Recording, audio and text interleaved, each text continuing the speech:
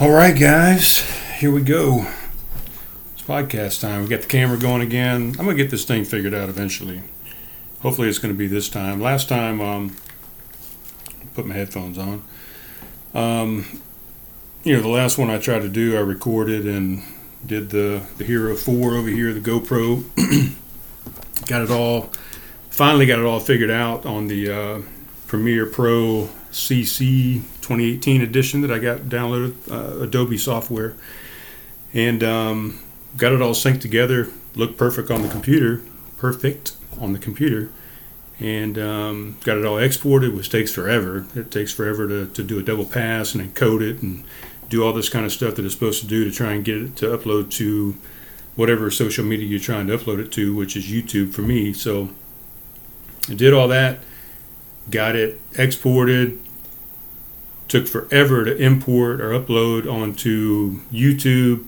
Finally, I wake up after having it running all night. I wake up and it says completed, and I'm like, I hit the publish button. And I'm like, yes, I finally figured it out. And then I go to open up the file. There's no audio. I got all this great video. The video looks fantastic. I like the angle I got, same angle I got going on right now with the on-air sign. I got the craft conversations on the TV. The poster, my kids up here, my basic training photo, all this cool stuff. I think it's cool. Maybe it's not cool. I don't know.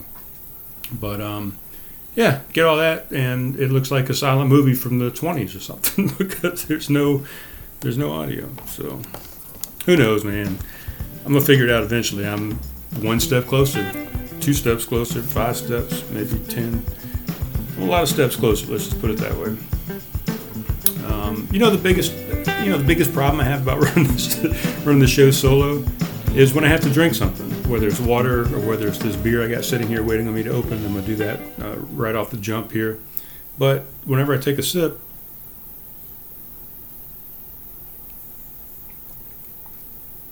I have to wait to process it, swallow it, get it down, and there's a little silence there. But you can't be afraid of the silences. Everybody gets afraid of all these, what they call uncomfortable silences. I don't even know why it's uncomfortable. I mean, we have pauses in life.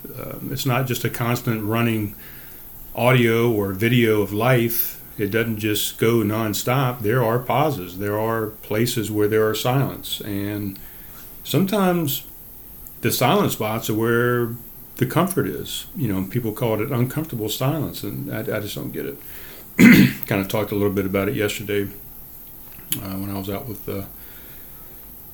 someone that I met, and I don't know why it has to be uncomfortable. Embrace the silence, enjoy the silence, right? I think there's even a song about that. Who the hell sings that song? Leia. Who sings that song? Yeah, I got Leia here in the studio with me. She's probably going to get a little crazy every now and then. You might hear her kind of shake her head, and her ears would flap up against her noggin, and you'll hear it flapping. So if you hear something like that sounds like a bird flying across the room, that's just Leia shaking her head and her ears beating her to death. But she's been running around kind of tossing her toy. Now she's trying to get her bed situated just to the perfect she doesn't like it being flat. She has to kind of dig at it and get it to kind of bunch up and get it into a certain way that she likes it. So I think she's got it. What are we going to... Oh, we're going to open a beer. So let me pull up my Untapped here. So tonight I am going to drink a Boone Creek Blonde by Appalachian Mountain Brewing Company. It's a blonde ale. Appalachian Mountain Brewery is up in Boone, North Carolina. And this is a 4.7% ABV. It's got 19 IBUs, which we haven't talked about it in a while, but that's an international bittering unit. And the average rating on this is a 3.6. An ode to the American blonde. This award-winning light-bodied ale is a beer for all seasons. The Boone Creek Blonde is brewed with orange zest to add additional citrus notes to complement the light hop aroma. The clean and crisp mouthfeel is followed by just a hint of sweetness from local North Carolina wildflower honey. While best enjoyed by a cool mountain river in the summer, this blonde is delicious no matter where and no matter when. You could say a honey badger doesn't give a shit. and they put a little ellipsis there, a little dot, dot, dot, instead of saying shit, but I knew what they were saying, so I said it. I don't care. This podcast is explicit. I ate an omelet, 3-egg omelet before I started the show with some spinach, some Havarti cheese, a little minced garlic, and cooked it in coconut oil. And I threw a couple jalapenos from my garden in the back. So it's got me a little phlegmy right now. Those jalapenos were a little spicy today. But here we go. We're going to pour this A&B Boone Creek Blonde Ale.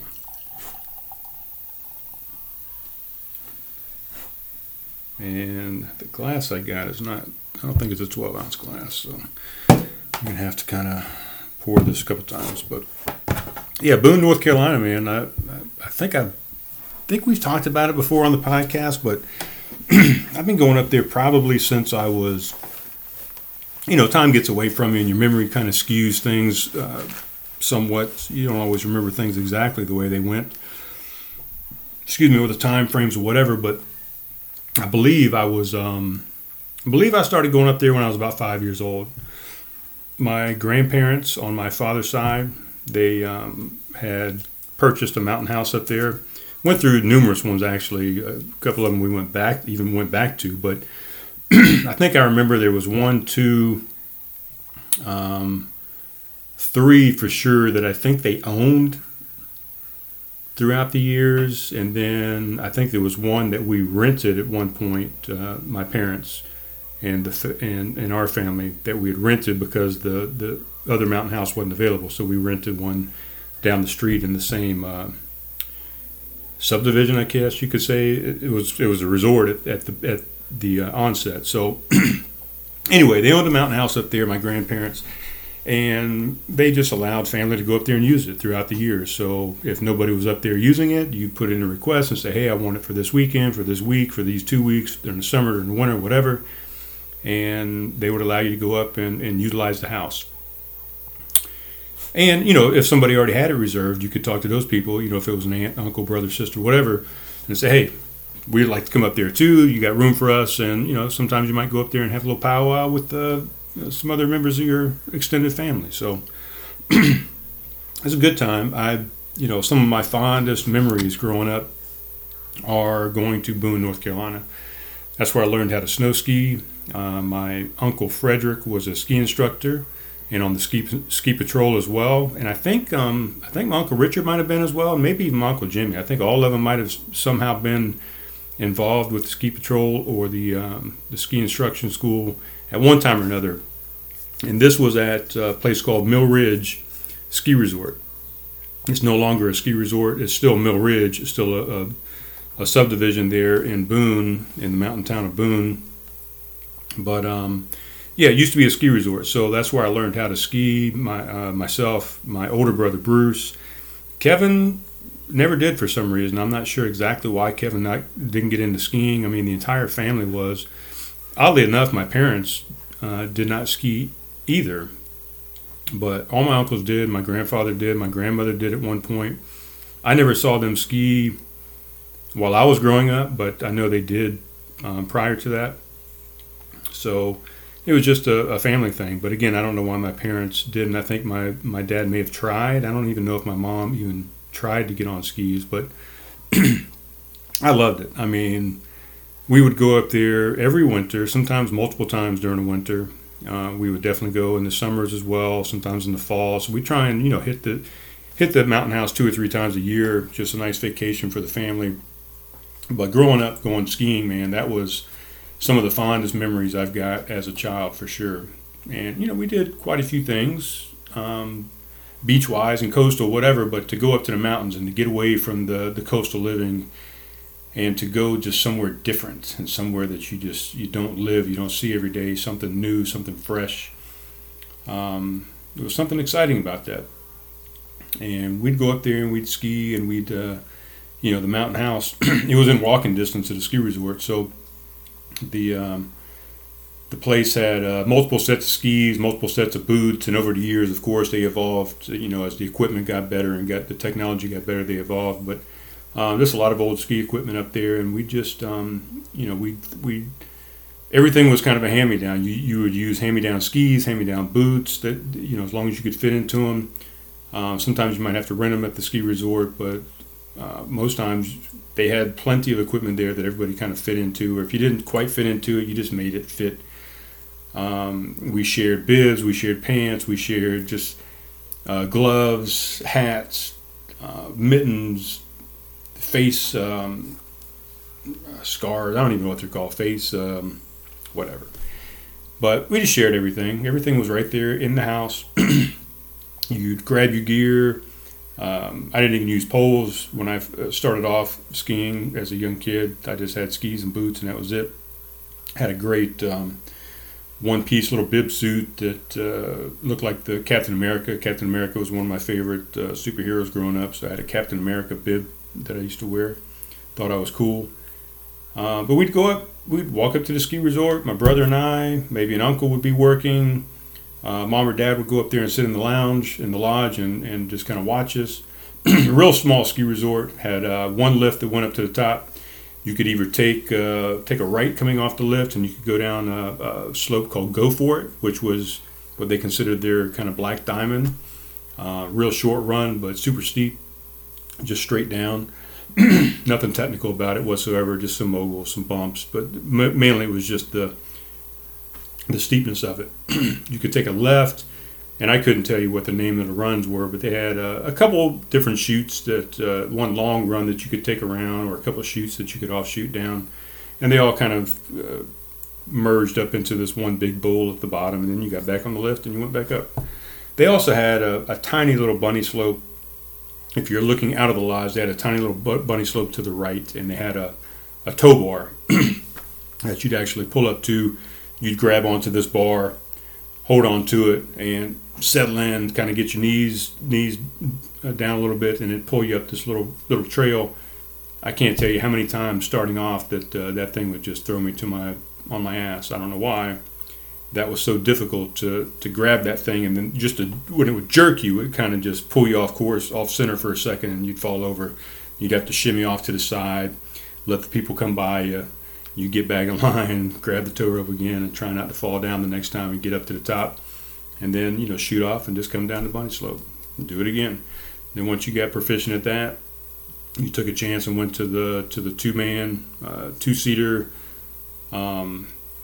chairlift that took you up to the top, and next thing you know, you're going to the big leagues up there. So great times up there in Boone. So with all that said, this is from Boone, North Carolina. This Boone Creek Blonde.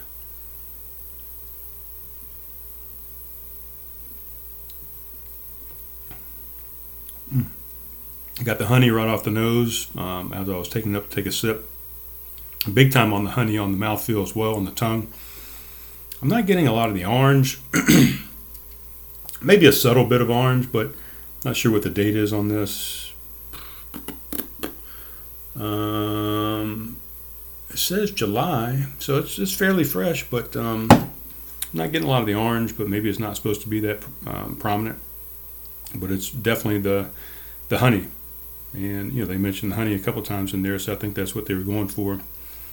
It's pretty good. I mean, I would probably go about the same thing that the Untappd says, maybe a 3.6.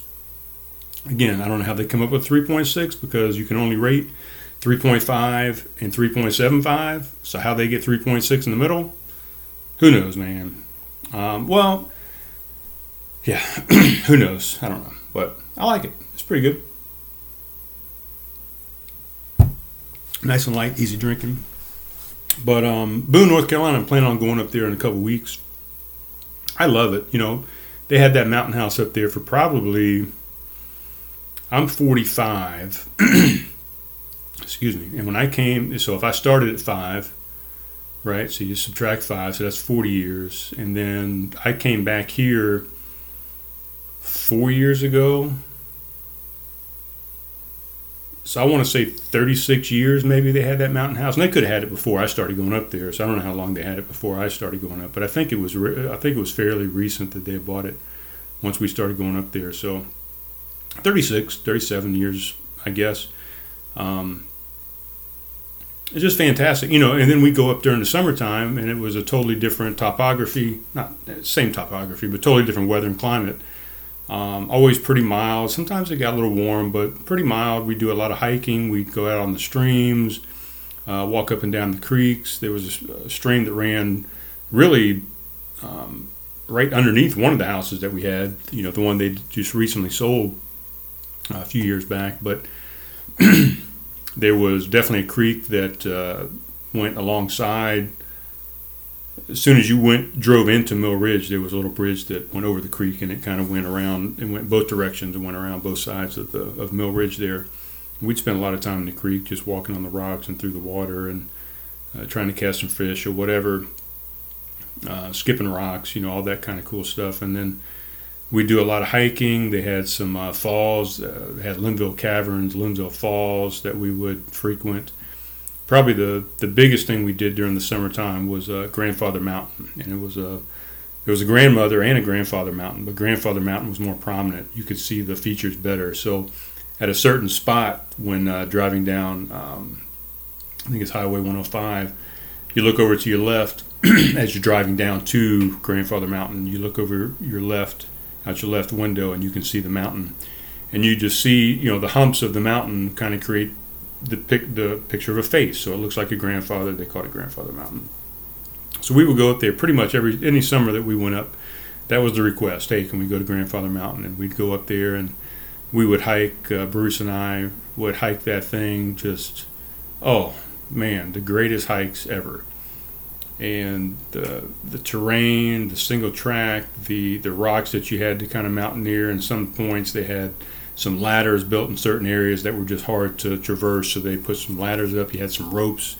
Some places that you had to pull yourself up or lower yourself back down, when you reversed and came back down. So just fantastic time. We'd go up there and do that. They had a mile-high swinging bridge that was a mile high, and it was kind of just a cable bridge that you walked across to go over to this other mountain peak. And man, I loved it. My mom didn't like it. My younger brother didn't like it. They were both kind of afraid of heights. And Bruce and I would just run across it, and we'd be shaking the bridge and just kind of causing it to shimmy and shake. And then over the years, they put up more cables and more supports, and it got a little less, maneuverable, so it wasn't quite as fun. But that was fantastic. And then once you got over the other side of the mile-high swinging bridge, there was a launching pad section for hang gliders, and I wanted to do that my entire youth. Every time we went up there, as my mother was saying, be careful, stay away from the edge, don't do this, don't go over there, stay away from the sides. And the whole time I would be asking Mom, hey Mom, when am I going to be able to hang glide off of this mountain? When am I going to be able to hang glide off this mountain? When am I going to be able to hang glide? And she never did let me hang glide. And as I got older, I decided I didn't really want to hang glide anymore. So, I went up there with my buddy Jimmy Fox after we both graduated high school, and that's where we went to celebrate graduating high school. We took a vacation up there for about a week and stayed in the mountain house. And we went to Grandfather Mountain, and I should have hang glided right then. As a graduation gift to myself, I should have hang glided. And I might not be here right now, but I think it would have been a blast. I don't know if I could have done it. I say I could have, leapt off the side of the mountain with some wings attached to me, but who knows? And I'm really not interested in doing it at this point in my life. If somebody asked me and they said, hey, it's free, and why don't you come hang glide with me or jump off a mountain, I might possibly do it, but it's not something I'm looking to do. I'm not trying to go out and do that.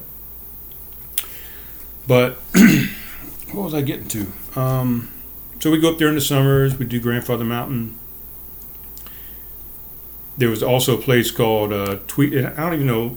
I wasn't going out on any of these rants. I didn't even do any ads up front, but I've kind of gotten away from the ads. I don't know why.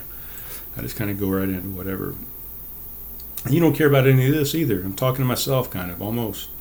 But I just saw this Appalachian Mountain Brewery. They're now being distributed down here to Somerville, and I just saw them on the shelf, and I said, you know what? I'll pick up one of those guys, and that'll be something I can talk about is my time up in Boone. When I came back, I got divorced, in May of 2013. I retired in September of 2013. Decided to come back to Summerville in May of 2014. And one of the first things I did when I got back to town, because I was kind of in a difficult place in my head. One of the first things I did is I said, "Hey man, I'm gonna take off. If you guys can watch my dog, my dog Sophie at the time. If you guys can watch my dog, because I didn't know how she would react. I've never taken her up there. I should have taken her with me, but you guys can watch my dog. I'm just going to go up to Boone to the mountain house and just take a break and decompress and relax, especially after the long trip and whatever, and the divorce and the retirement, all this stuff." So I just went up there and took a break. Unbeknownst to me, that, my grandmother was 92 at the time, I guess, when I came back from Las Vegas when I retired. So failing health, not doing very well, still fairly independent, still living in her own house there in Columbia, but not doing real well. They were having to start to pay for someone to come in and kind of look after her during the day and stay with her and make sure she didn't fall. She fell once or twice and broke a hip and whatever. She had kind of a little bum arm that she had trouble kind of walking with the walker or the cane. So anyway, long story. My dad was trying to sell the mountain house because we had to come up with some cash to kind of help pay medical bills and things like that. So when I went up there, I was like, man, instead of moving back to Summerville and trying to find something to do there, my plan was, I'm sitting out on the deck one day, perfect weather. I mean, I guess it was early summer. I don't even think it was summer yet. I think it was still spring. But I'm sitting out on this huge deck of this house, just fantastic house. It's got 1, 2, 3, 4 bedrooms in it. Had 2 baths, nice loft with the 2 bedrooms up top, 2 bedrooms down below. Fantastic little family area, a little tiny dining room, pretty decent sized kitchen. Had a huge glassed-in porch, that you could heat and climate control, and then it had a nice outside deck right outside of that overlooked the 2 ponds. You had ducks out there. You had the mountain views. You had the old ski resort over here to the left. You had a pool, probably about 50 or 75 yards in front of you. Tennis courts, volleyball courts, just anything you could need. I mean, it was a resort area, and it had all these amenities. And I'm sitting there on the outside porch, and I'm just contemplating life. I'm trying to figure out what I'm doing with my post-Air Force career. I was doing some writing. I was up there. It's just nice and peaceful.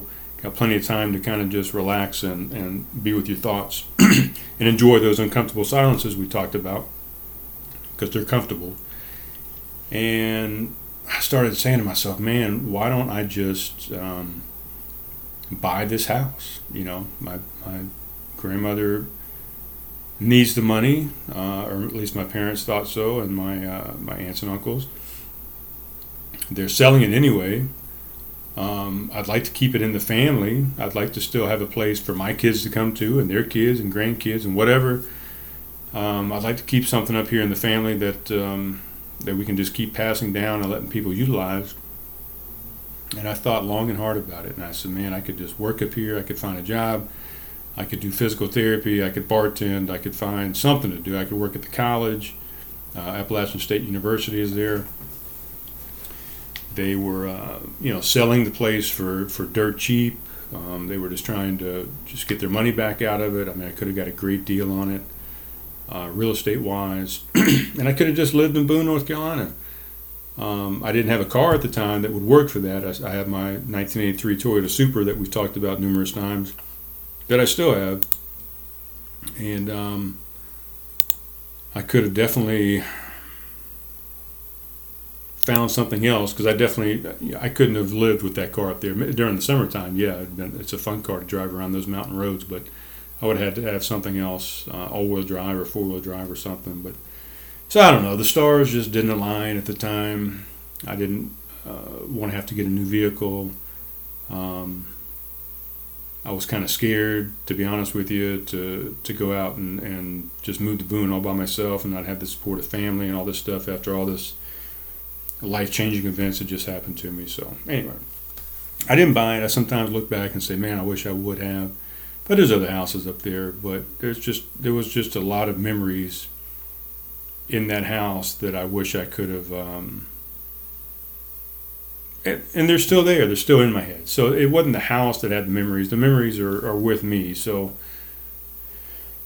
but still, just to be able to go to that house and walk through certain rooms and certain times of the day and just, sometimes you go to places like that and you can just close your eyes and you can hear the other people there. You can hear your grandmother, you can hear your grandfather, you can hear the laughter, you can hear the stories that are being told, you can remember the board games that were being played, you can smell the food cooking on a grill outside on the porch, you can smell the breakfast cooking in the morning. Just, I don't know, just having the house, I think, would have even more impact and more memory to it. But the memories are in your head, so you don't need a house. Right then, I just went back, and I'm sitting right here in my house in Somerville. So you can go back and relive those memories without that house, and that's kind of going along with this minimalism thing. I'm struggling with getting rid of some things. I just got rid of all my military uniforms today, and I struggled with that hard. I'm like, I remember when I got some of my grandparents' military memorabilia that I still have downstairs, and I'm going to have to try and figure out what I do with that as well. But just to get some of those things, some paperwork or some medals or some pictures or a uniform or, just the smell of a uniform that my grandfather, maybe wore in a bomber plane that he used to pilot. Those things are memorable, but again, they're just articles of clothing. They're just pieces of clothing. They're not the memory itself. The memory is in your head, so you can go back there anytime you want to. So I struggled with that a little bit. I said, man, I really think I should pass these things down. But what I did is I texted my kids and I said, hey, do you guys care about any of this stuff? I mean, are you guys gonna want this stuff, or can I get rid of it? Are you gonna be mad if I pass away and you don't have something to remember me by? And they were like, no, get rid of it, man. We don't need it, because they're doing this whole minimalist thing too. So I got rid of that stuff today, as a matter of fact. It's been sitting there, a couple podcasts ago, 3 podcasts ago, I talked about cleaning out my closet and all the 4 giant trash bags I had sitting there, 33-gallon or 40-gallon trash bags. Well, they've been sitting on my floor in my bedroom ever since then, because I was waiting to clean out my dresser, which I had 4 dresser drawers full of t-shirts. I now have 1 drawer half full of t-shirts. So I got rid of a shit ton of t-shirts that I did not wear. All these drawers had 10 shirts stacked on each side of a drawer or so. And I mean, I only wore the top 3 shirts out of each drawer, and all the other stuff behind it, below it, just never got worn. So I went through them and said, fuck it, you haven't worn this stuff in 90 days, get rid of it. So I got rid of it. I kept my my most famous or likable t-shirts, and one of them I have on right now, which is my Bruce Lee t-shirt. It says, I fear not the man who has practiced 10,000 kicks once, but I fear the man who has practiced 1 kick 10,000 times. It's a very true statement. That guy will kick you and knock your head off.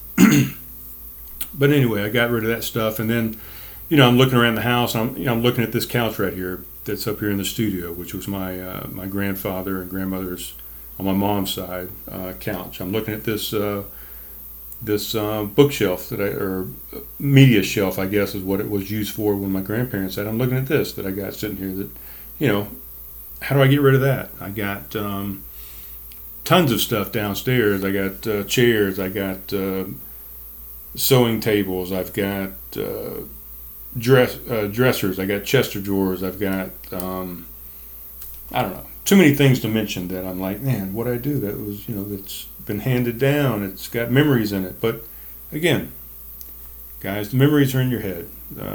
These things are just stuff, and we get so consumed with stuff that it takes away from all the other things that we need to be doing. We get consumed with stuff. Get rid of it. What was that thing I had written down here earlier? Let's see.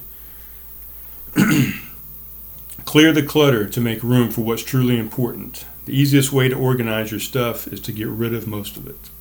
Right? What was the other thing it said?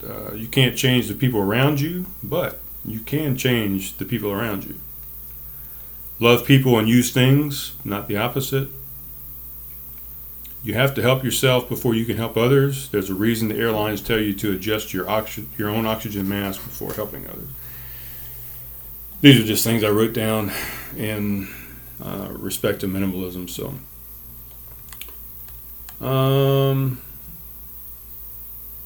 yeah. So the memories in your head, guys. Just get rid of stuff. So I'm going to get rid of a lot more stuff.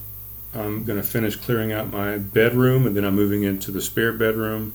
Not a whole lot of stuff in there, but there are some things, and it's all going out to the garage. And eventually, I didn't get to do it yesterday because I made alternate plans yesterday, but I think this weekend coming up, as long as the weather cooperates, I'm having a yard sale or a garage sale. If the weather doesn't cooperate, I'll pull it into the garage. I'm going to be getting rid of a lot of stuff. See?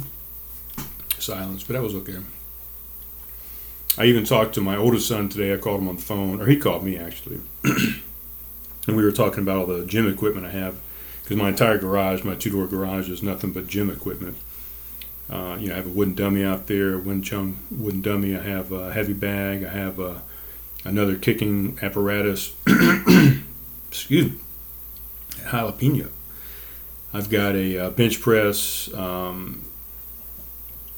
squat rack station, a whole bunch of Olympic bars and weights, kettlebells, dumbbells. I got a Bowflex Revolution sitting out there, medicine balls, yoga mats. I have a rope. I have a stretching pulley that I use for stretching for kicks and stuff. I have a pull-up bar attached to the ceiling.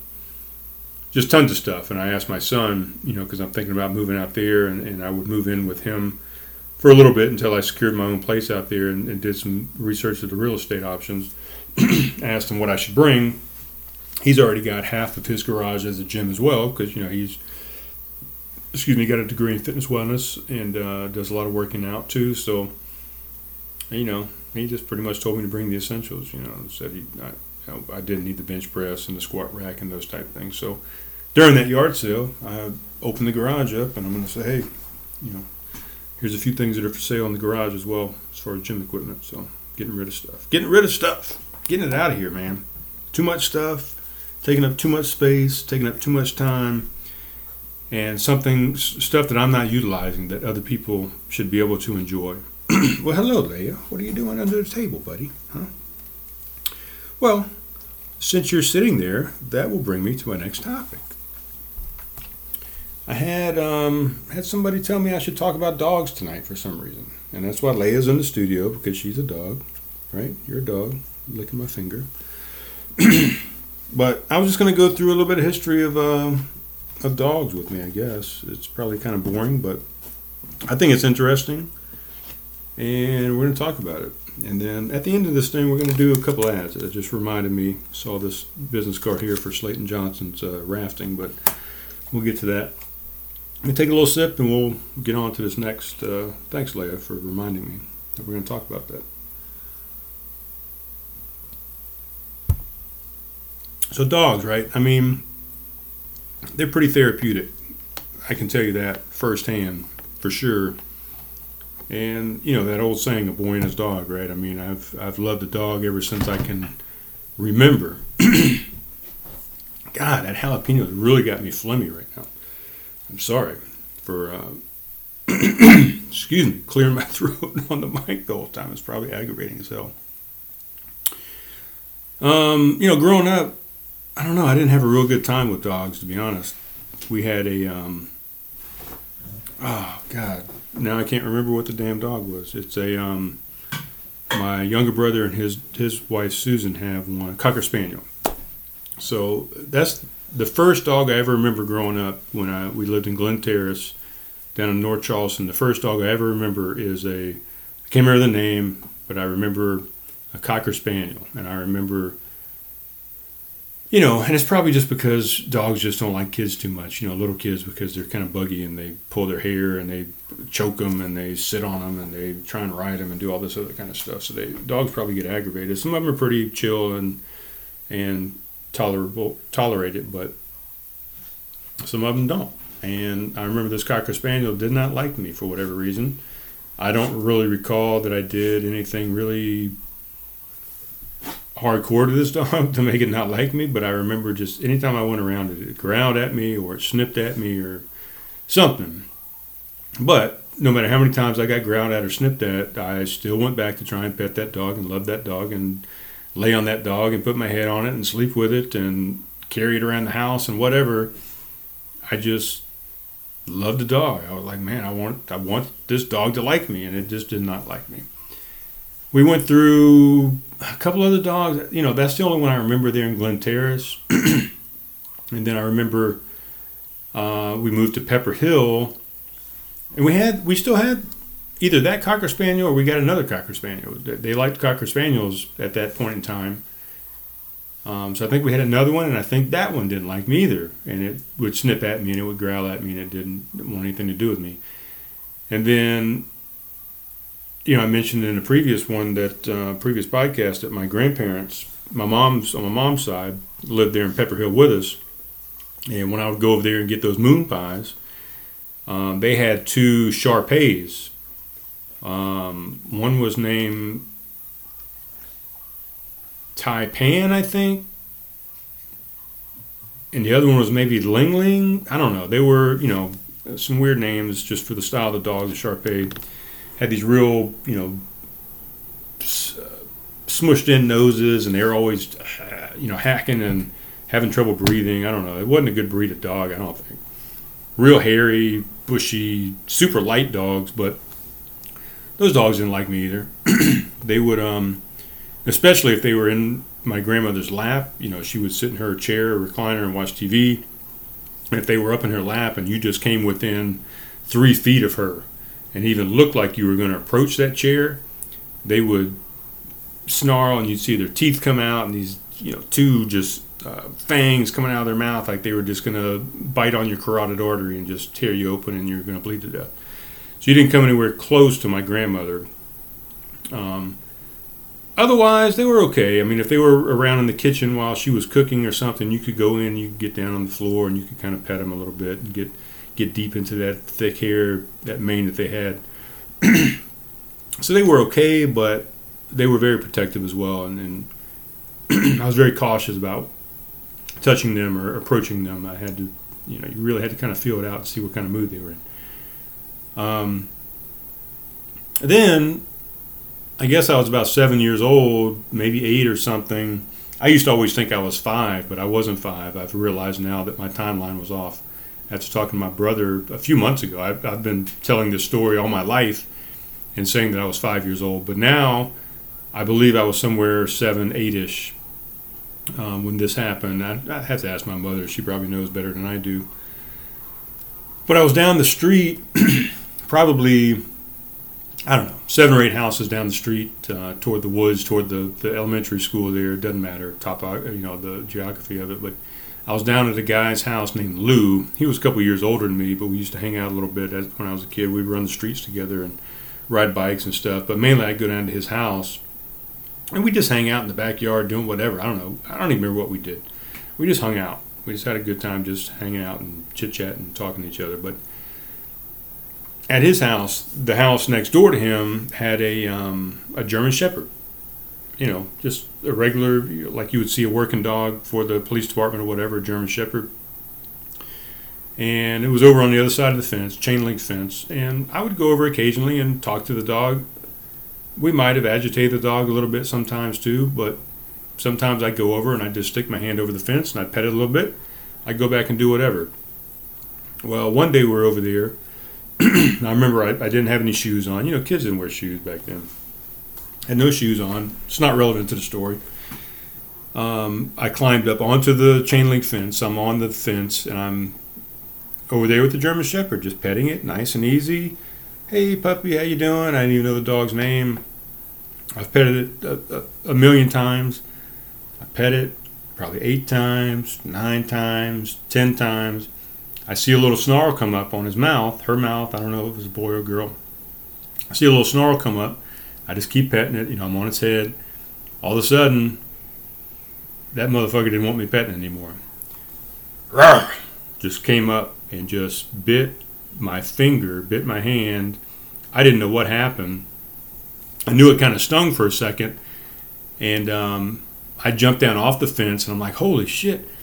And then I pulled my hand up like this, and this finger right here, I don't know if the camera can see it, but it's there's a little bit of it missing. This finger right here, I pulled my hand up for a second because I'm like, what's going on with my hand? It feels funny. Blood is just spurting out of this finger. Bam, bam, bam. Like this vein or this artery is just spurting blood like big time. So it didn't even hurt. I mean, it felt a little funny. That's why I pulled it up, but it didn't hurt until I saw that blood pouring out of it. I'm like, ah! And I started screaming and yelling. Lou comes running out the house. He was in the house for some reason. He tells me to go home. So here I am. I'm holding my hand. I'm running down the street in my bare feet, all the way down 8 or 9 houses to my house. I take a right into my driveway. I go up. I go through the back fence, chain link fence as well, through the gate. Go around to the back door. We didn't use the front door. Go around to the back door, run into the house, and I scream for my mom. My mom comes down the stairs, or she might be sitting right there in the den at the time, and sees the blood spurting out of my hand. Oh my God! Come into the bathroom. So I get into the bathroom. She takes a washcloth. She gets some warm water running. She gets the washcloth all soaked up and wet, wrings it out, sticks it over the top of my hand, puts pressure on it. Jumps me in the car. I think she pulled a couple towels or whatever, put it in my lap. We jump in the car and we head off to the hospital. Get to the hospital. Of course, there's no other piece to my finger. I mean, the piece to my finger is in the dog's mouth and the dog's belly down the street. So get to the hospital. They stop the bleeding. They stitch everything up. They put a cast on me so I don't mess with it, and that's it. I got a little bit less of a finger. I mean, it's probably, I don't know, a half an inch off of my left ring finger. And again, dogs just don't, I love dogs, but they just did not seem to agree with me. A few, I don't know, months later, and I didn't even plan any of this story. This was not even anything I had written down, but I went way back. A few months later, I'm standing in the driveway. The neighbors, I think it was the neighbors across the street, the Flannerys, their dog comes across the street, or it might have been the house directly across from me, and I can't remember what their names were. This little dog comes over. I think it was kind of like a poodle, but I don't think it was a poodle, but it similar to a poodle maybe. I don't know. It's a white dog, kind of curly hair, tiny. Comes over and it's in the driveway, and I'm in the driveway, so I said, okay, I'm gonna bend down, I'm gonna pet this dog. So I squat down right in front of it, and I'm sitting there just kind of petting this dog, looking it right in his face, petting it. Oh, hey, puppy, puppy. I might have even knew his name, and I'm calling his name, talking to him, her, whatever. All of a sudden, this dog jumps up and latches onto my nose and starts biting my nose off my face. I'm like, what is wrong with dogs, man? Why don't dogs like my energy? And I'm not sure why.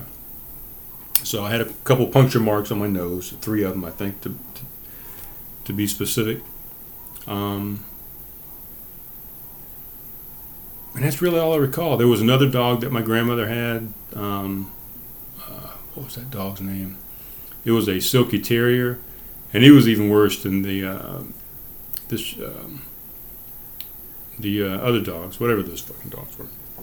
It was even worse than that dog as far as protection of my grandmother. If you came up to that dog when she was in the recliner, within 5 feet, that dog was about to kill you, about to rip your throat out. So, but dogs, man, I think dogs are great companions, and a lot of people have them.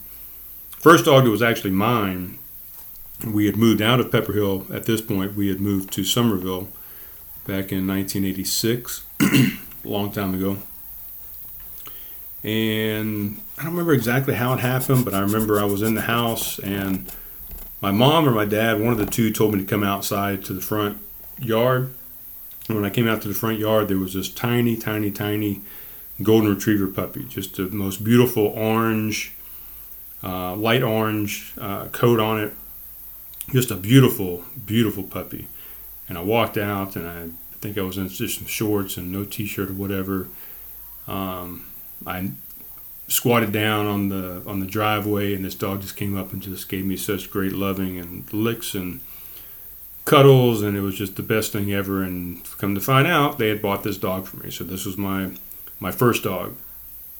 I named him Wonder. I don't know why. At the time, I just thought it was a wonderful puppy. So I named it Wonder. It was Wonder Pup. Coincidentally, I had a pickup truck at that time. It was a 1982 Isuzu Pup, P-U-P. It was a diesel long bed pickup truck. So I also named my car the Wonder Pup. So I had the Wonder Pup and I had a Wonder Pup. I actually put, people back in the day, they used to put, you don't see it much anymore unless it's like a Saline Mustang or something, you might see it. But it used to be people would put these little 6-inch banners on their windshield. They might say Ford. It might have some kind of cute saying on it. It might say, Cadillac, whatever. Some people just had the 6-inch just tint going across, so you had this little thing that kind of blocked the sun a little bit, in conjunction with your sun visor. Well, mine I had custom made to say Wonder, and I had Wonder across the front of my truck. So it was the Wonder Pup truck, and then I had Wonder, the Wonder Pup dog.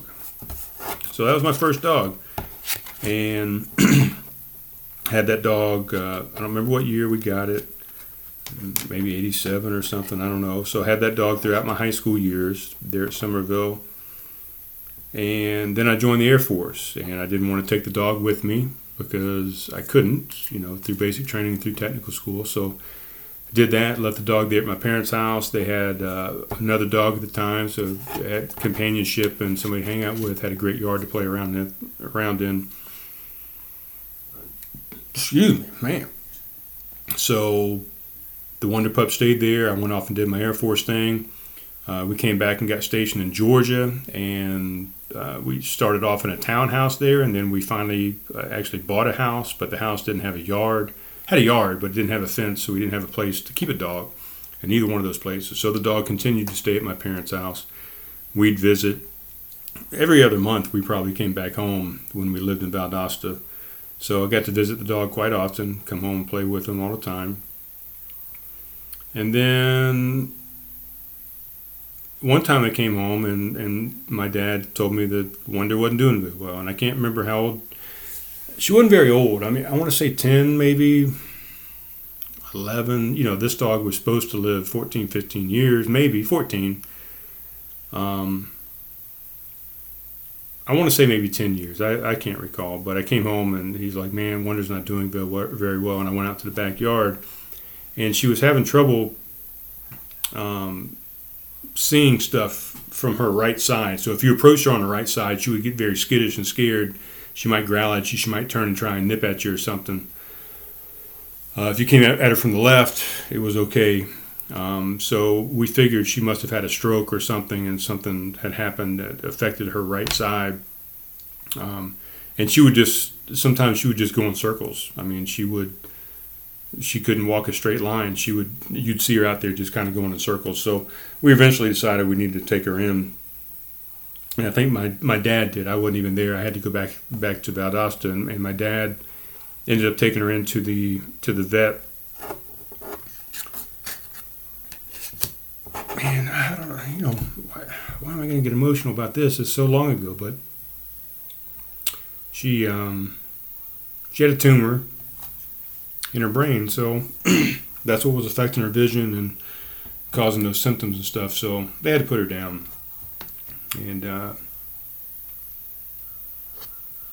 I wasn't there for it. My dad was there. He sat with her, while they put her to sleep and comforted her, and he was there with her. So anyway, that was my first dog, and then, like I said, I was down there in Valdosta, Georgia. We had rented a townhouse for about 6 months, and then we decided to buy a house. My ex-wife and I. We bought a house, $58,000.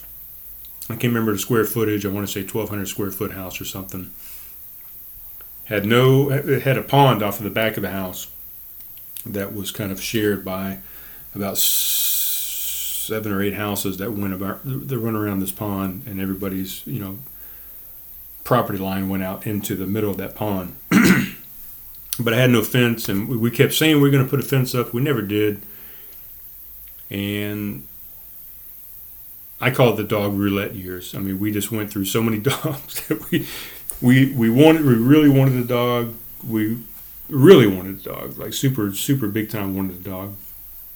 But we just had no way to care for a dog. We were both working full time in the Air Force. We had to be to work at 7:30. We didn't get off until 4:30 every day. We were busy. We had just gotten pregnant, so we had a kid on the way. And we got the first dog, Sydney, and as a puppy, it was just a mutt dog. It was not quite as big as what a retriever would be, golden retriever or a lab. It was smaller than that, 50-pound dog or something maybe. But we got Sydney. We tried forever to kind of housebreak it and make it a house dog. We really didn't know anything about crating dogs at the time. We probably should have just crated it and we would have been fine. But we didn't have enough time to spend with a dog. We didn't have a backyard to put him out, so we had to go walk if we had to. We had to walk him if we had to let him out to do things. We didn't have time to properly train him. Anyway, long story, we got rid of Sydney. We actually gave him to our next door neighbor, who these neighbors had a house that was one of the original houses on this plantation land, and that they did not sell. And they had a real house. All these other houses were kind of cookie cutter style houses built around that house. So they had this giant fenced in backyard. So we gave them Sydney. So it was kind of a win-win. They got a dog, and we still got to see our dog. We just went and played with it. We didn't have to take care of it. So Sydney was over there. We decided once again, which was kind of rude probably, because Sydney's sitting here looking at all this and watching us bring home other dogs when we didn't keep him. But we ended up getting this hound dog named Bo. And we said, we can keep this. Is an even smaller dog. This should be an even easier dog to take care of. So we put Bo in the house.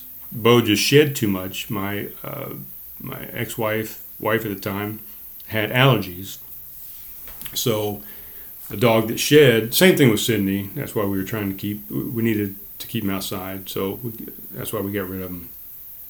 Bo shed even more than Sydney did. So we ended up buying a dog house. We had just a small little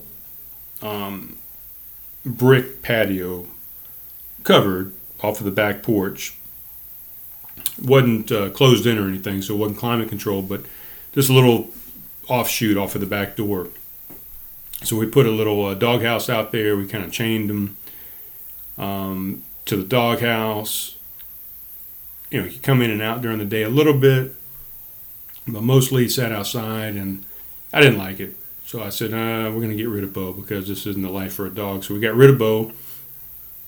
My parents said, hey, we got a dog for you that does not shed. It can be an inside dog.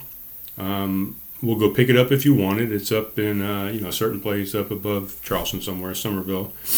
So they say, if you want us to, we'll go get it. And I said, okay, I'll surprise Brandy with it. So me and my buddy Brian Sumter, we take off on a road trip to go to Somerville to pick up this dog. So we go get it. It's a mixture of a Schnauzer and a Poodle. So I immediately named it cleverly Snoodles.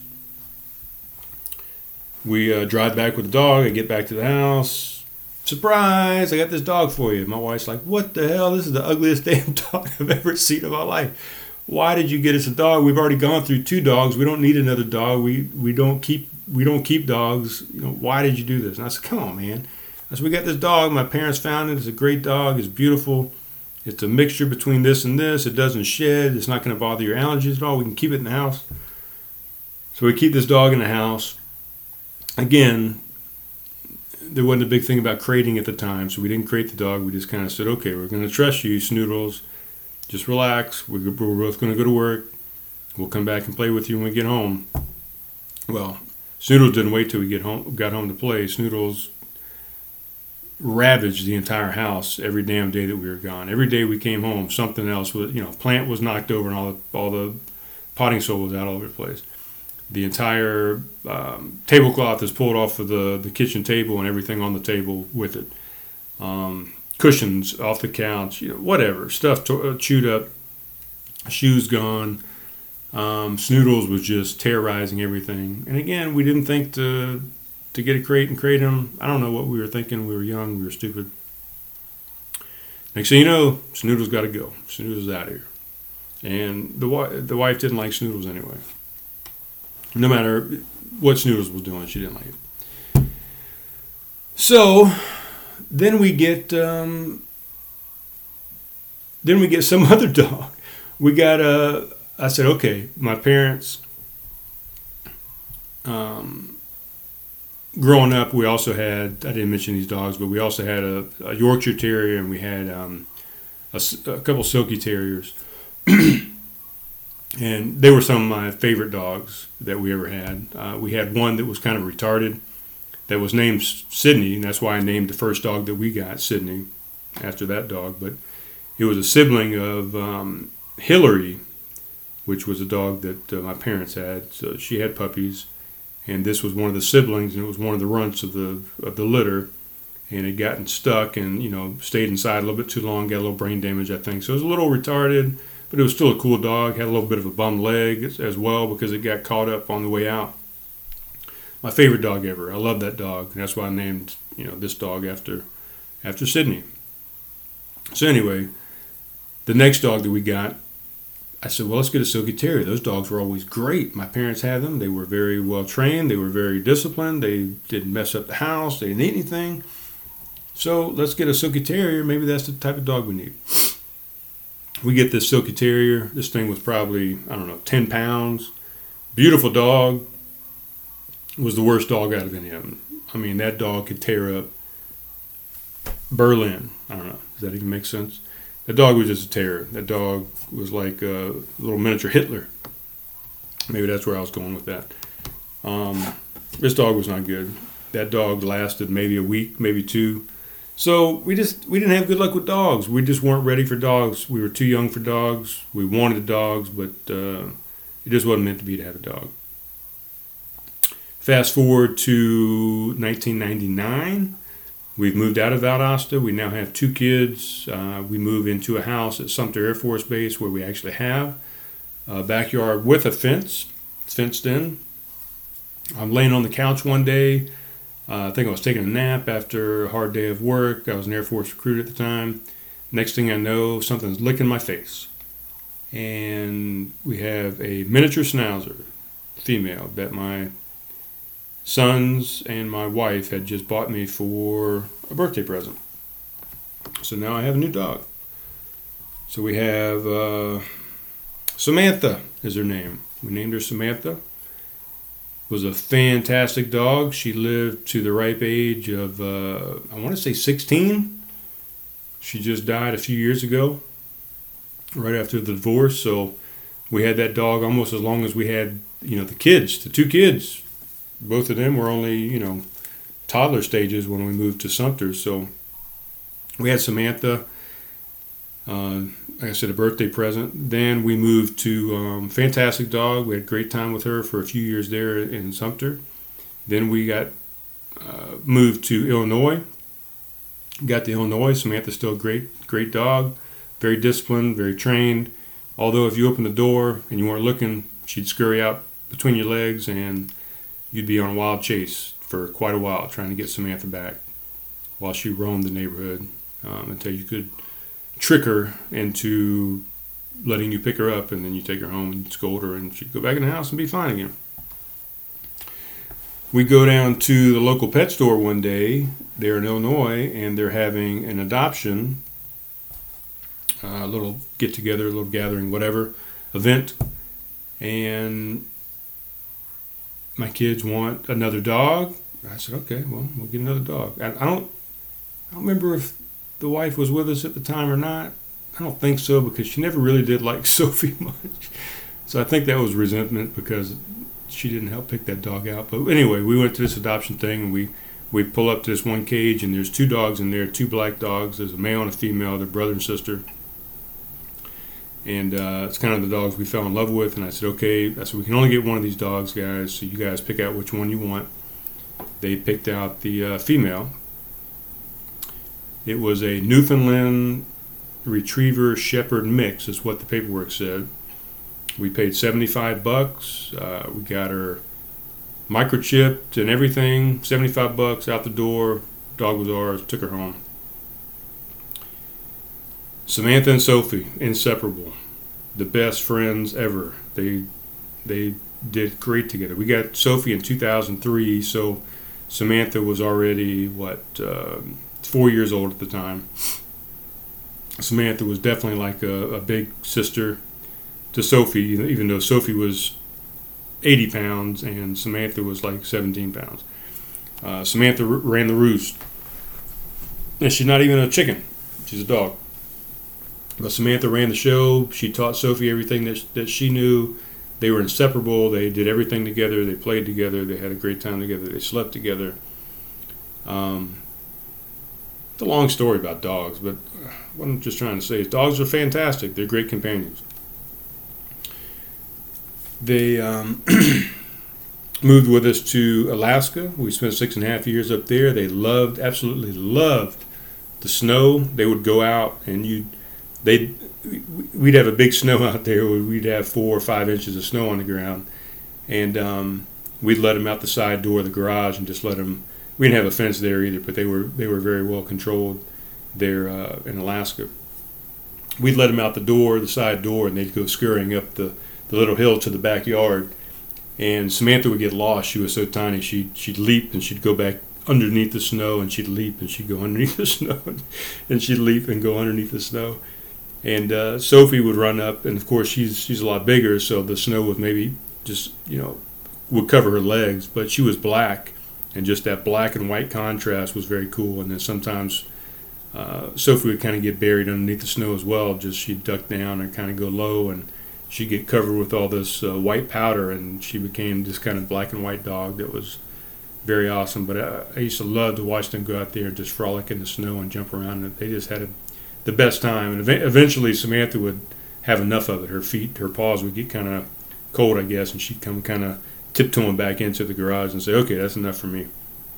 But we had a great time, and then we moved to Alaska. We were in Alaska. We moved to Las Vegas, and totally different, of course, terrain and weather. So they had to learn how to deal with the heat. In this house, we decided to put a doggy door in, or there was a doggy door there already. And so they could kind of come in and out at will. So very, very well controlled. Had a nice big fenced-in backyard with a pool. They go out. If they got too hot, they come back in. And they had a great time there. And then, of course, we got divorced. So my wife ended up taking the miniature Schnauzer. That was her favorite, even though it was my birthday present. It was my dog. But that was her favorite, so she wanted to take that dog with her. She wasn't real fond of Sophie. She loved Sophie. I mean, don't get me wrong, but she just didn't like Sophie for whatever reason. She didn't like her, and so we split the dog. She took the miniature Schnauzer. I took Sophie, the Newfoundland. She had black. She had black fur and the real thick, curly fur, kind of like a Newfoundland does. Had the tongue of a Newfoundland, but her body style was like a golden retriever. So she was pretty much a black golden retriever is what it looked like. Very cool dog. So she went with me. Like I said, a few years after the divorce, Samantha finally died at 16, I believe. And then just a year and a few months ago, April of last year, 2017, my girl Sophie died. That was rough. That was rough for me because, I gotten divorced. I had retired. I'd moved away from both of my kids and came back out here to Somerville. Had bought a place, and it was just Sophie and I. And she was my one constant. She was my companion. And, I used to lay with her on the ground all the time. I'd say, man, Sophie, thank you for being here. Thank you for not judging me. Thank you for loving me unconditionally. And no matter what I do, no matter how mean I might be or how in a bad mood I might be, or if I'm crying or if I'm whatever, she loved me unconditionally. And that's the great thing about pets in general, but specifically about dogs. They don't care. Every day they're just waiting for you to come home. Every day they're just waiting for you to give them some attention and some love, and they're going to give it back to you tenfold. And dogs are just great companions, and I love them. And a lot of people don't understand how I have such a fondness for dogs after the way the dogs treated me as I grew up, and missing part of my finger because of a dog. And I wanted to be a veterinarian at one point, actually. That was the very first thing I ever decided I wanted to do, was be a veterinarian. And I think it was after all those things, somehow I just had some kind of bond with animals. And of course I didn't pursue that, but I kind of wish I would have it at sometimes. But anyway, yeah, I used to, man, it killed me when Sophie died because she was my companion. And again, she was 14 years old, so she was like another one of my kids. I mean, I grew up with both of these dogs along with my kids, and they were part of the family. So when she died, it was devastating. She was having some problems, shortly before then, and I knew it was getting close to time, but I didn't expect it to be that. I went out one night, and I don't know, she had been acting a little funny that day, just kind of weird, and wanted a lot of attention.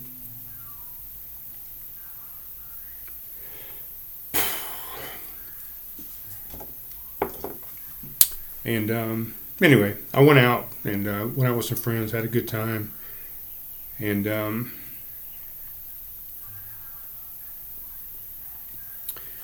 when I came back to the house, as I always did, I'd come in the back door or the garage door, and I'd ask, I'd call for her and say, "Hey, Sophie, come here. What's up, buddy?" And she'd usually come running over, or sometimes she'd hear the car pull up and she'd already be sitting there at the door waiting on me. So I come in and I called and I called and I called. Couldn't.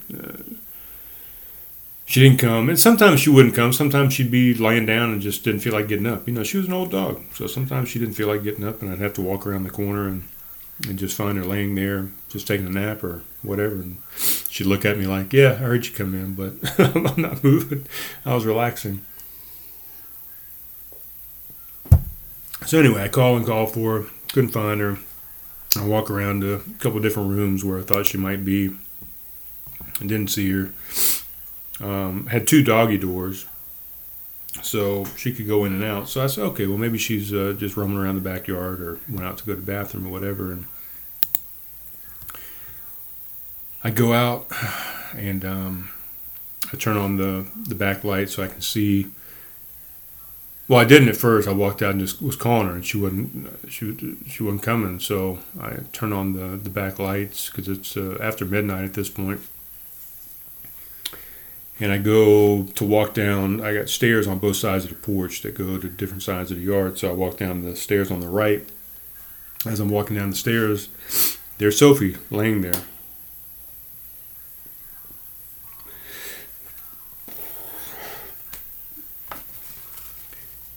And I knew she was dead, but of course you don't want her to be, so I talk to her, I trying to rouse her, trying to get her up or whatever.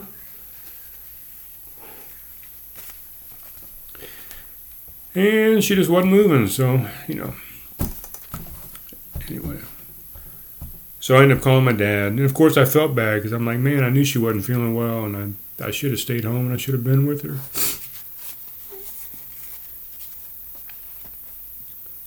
Should have been with her when she passed away, but, I wasn't, so nothing I can do about it. So I called my dad. It's about 12:30 at night, I guess, and I said, hey, would you mind coming over and helping me bury my dog? So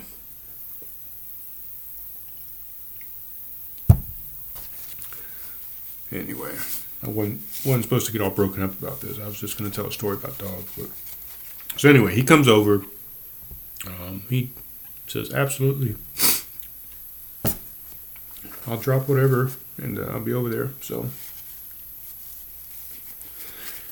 he comes over and we bury Sophie in the backyard. So Sophie's back there just kind of living large out there in the Zen garden. She's got a bunch of flowers growing over the top of her. So fast forward from April to September 5th of that year, last year, 2017, almost a year ago. My birthday, actually, September 4th, I go down to the Charleston Animal Society and decide it's time for me to get another dog. I've grieved enough, and it's time for me to get another companion, somebody else to help me through the next 14, 15, 16 years, hopefully. So I go down. I had seen a couple guys on the website that I wanted to go look at. I get down there.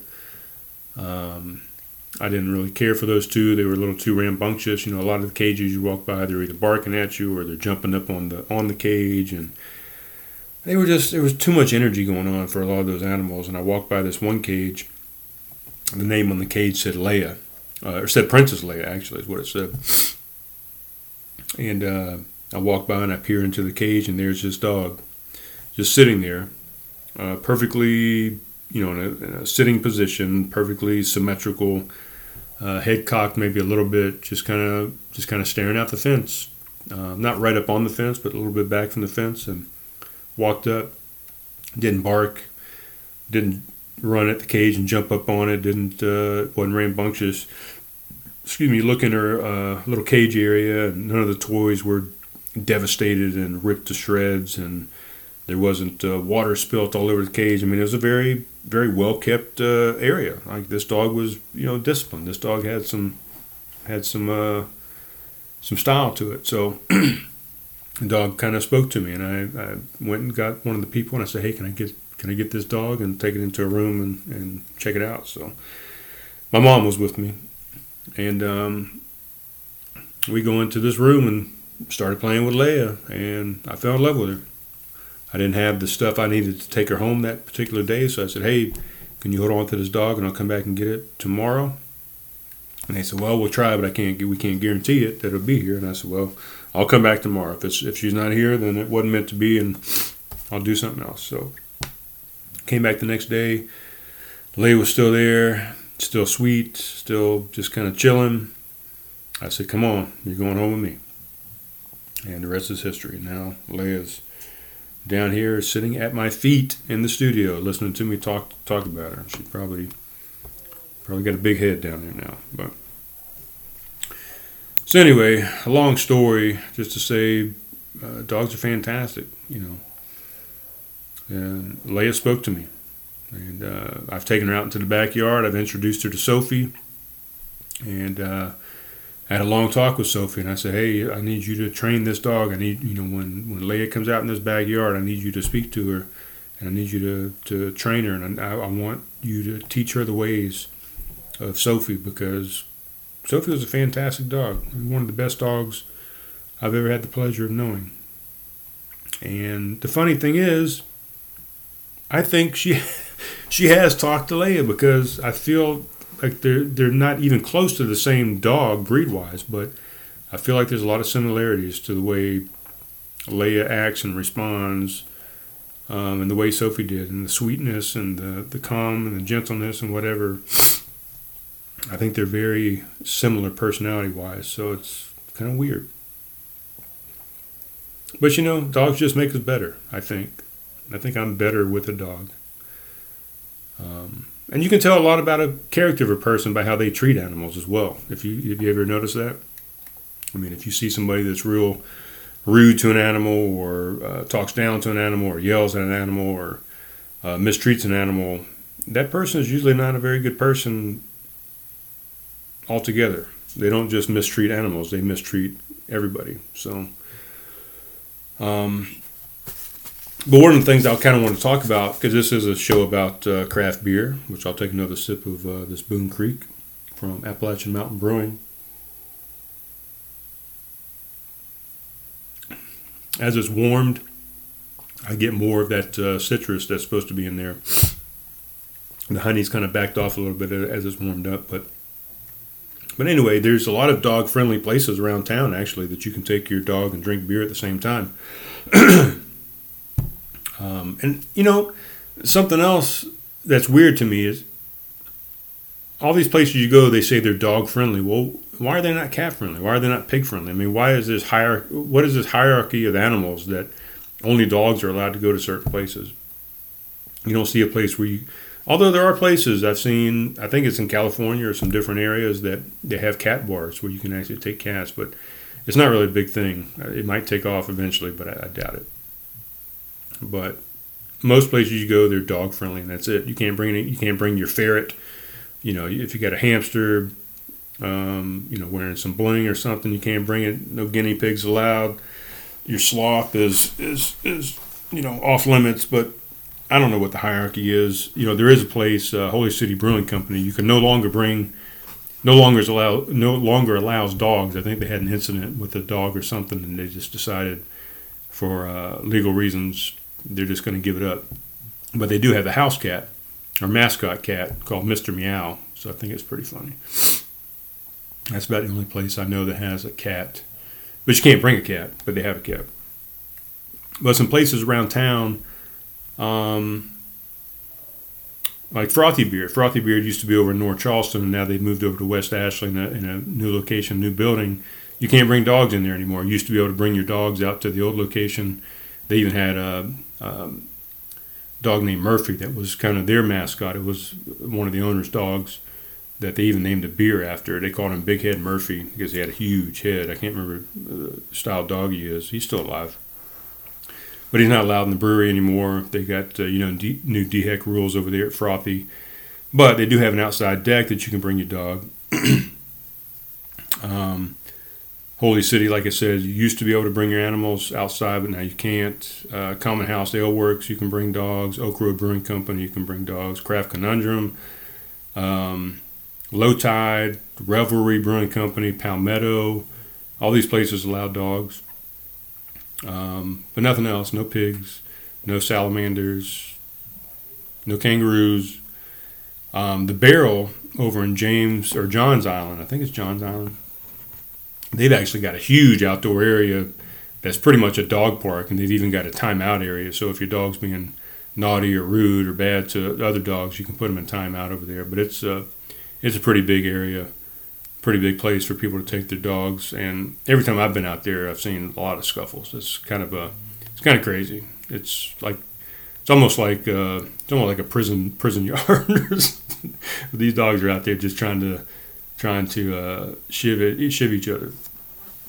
But anyway, all I'm saying is dogs just make us better. Pets just make us better in general, but specifically dogs. Dogs are just they're something else, man. They're so loyal, and they're never in a bad mood. A cat, you get a cat that's pissed off sometimes. You'll get a cat that's just not having it, that wants nothing to do with you. But dogs, they want your love any time of the day, anytime you want to give it to them. They're begging for it. So,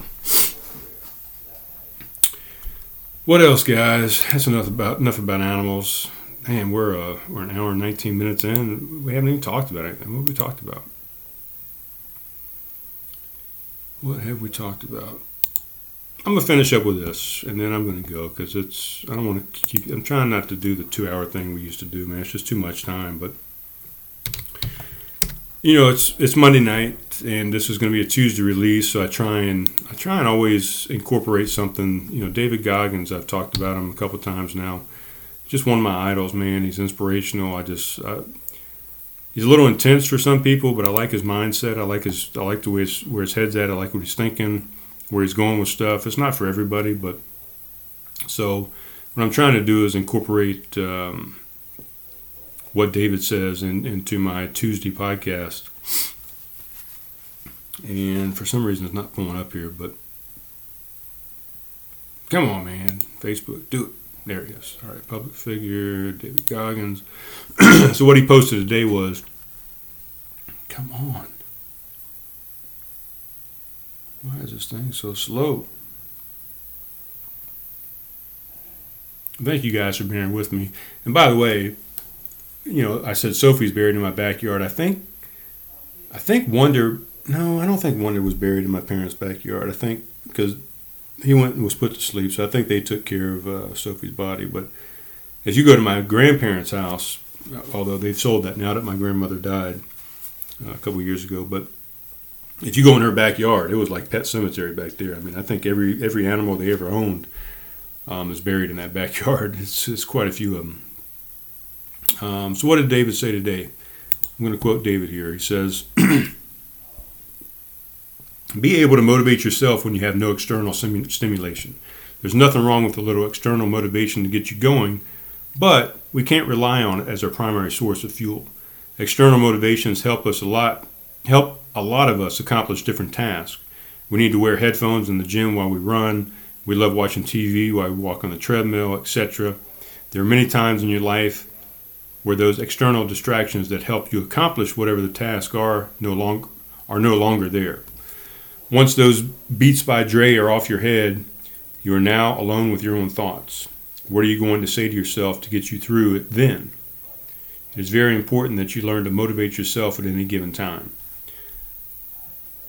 And then he says, people always ask me if I listen to music when I train.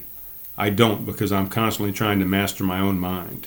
The more time you spend figuring yourself out, the easier it will be for you on your own to do the same job that you used to rely on external distractions to get you through. So that's where he's at. I mean, most of us, we go to the gym, right? Or we need a friend, or we need music, or we need a trainer, or we need a gym, or we need a specific shirt, or whatever to do our workout. We need to train our minds to do it alone, or in silence, or in the rain, or in the blazing sun, or in a snowstorm, or on our rest day after a long shift at work. We have to callous that brain to train. We can't wait for the perfect trainer, or the gym, or the perfect exercise. We can't wait for the right playlist, or temperature, or time of day.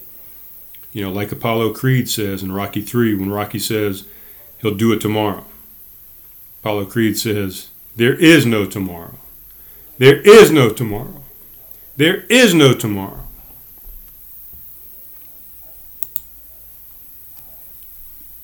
Talk to you soon, guys.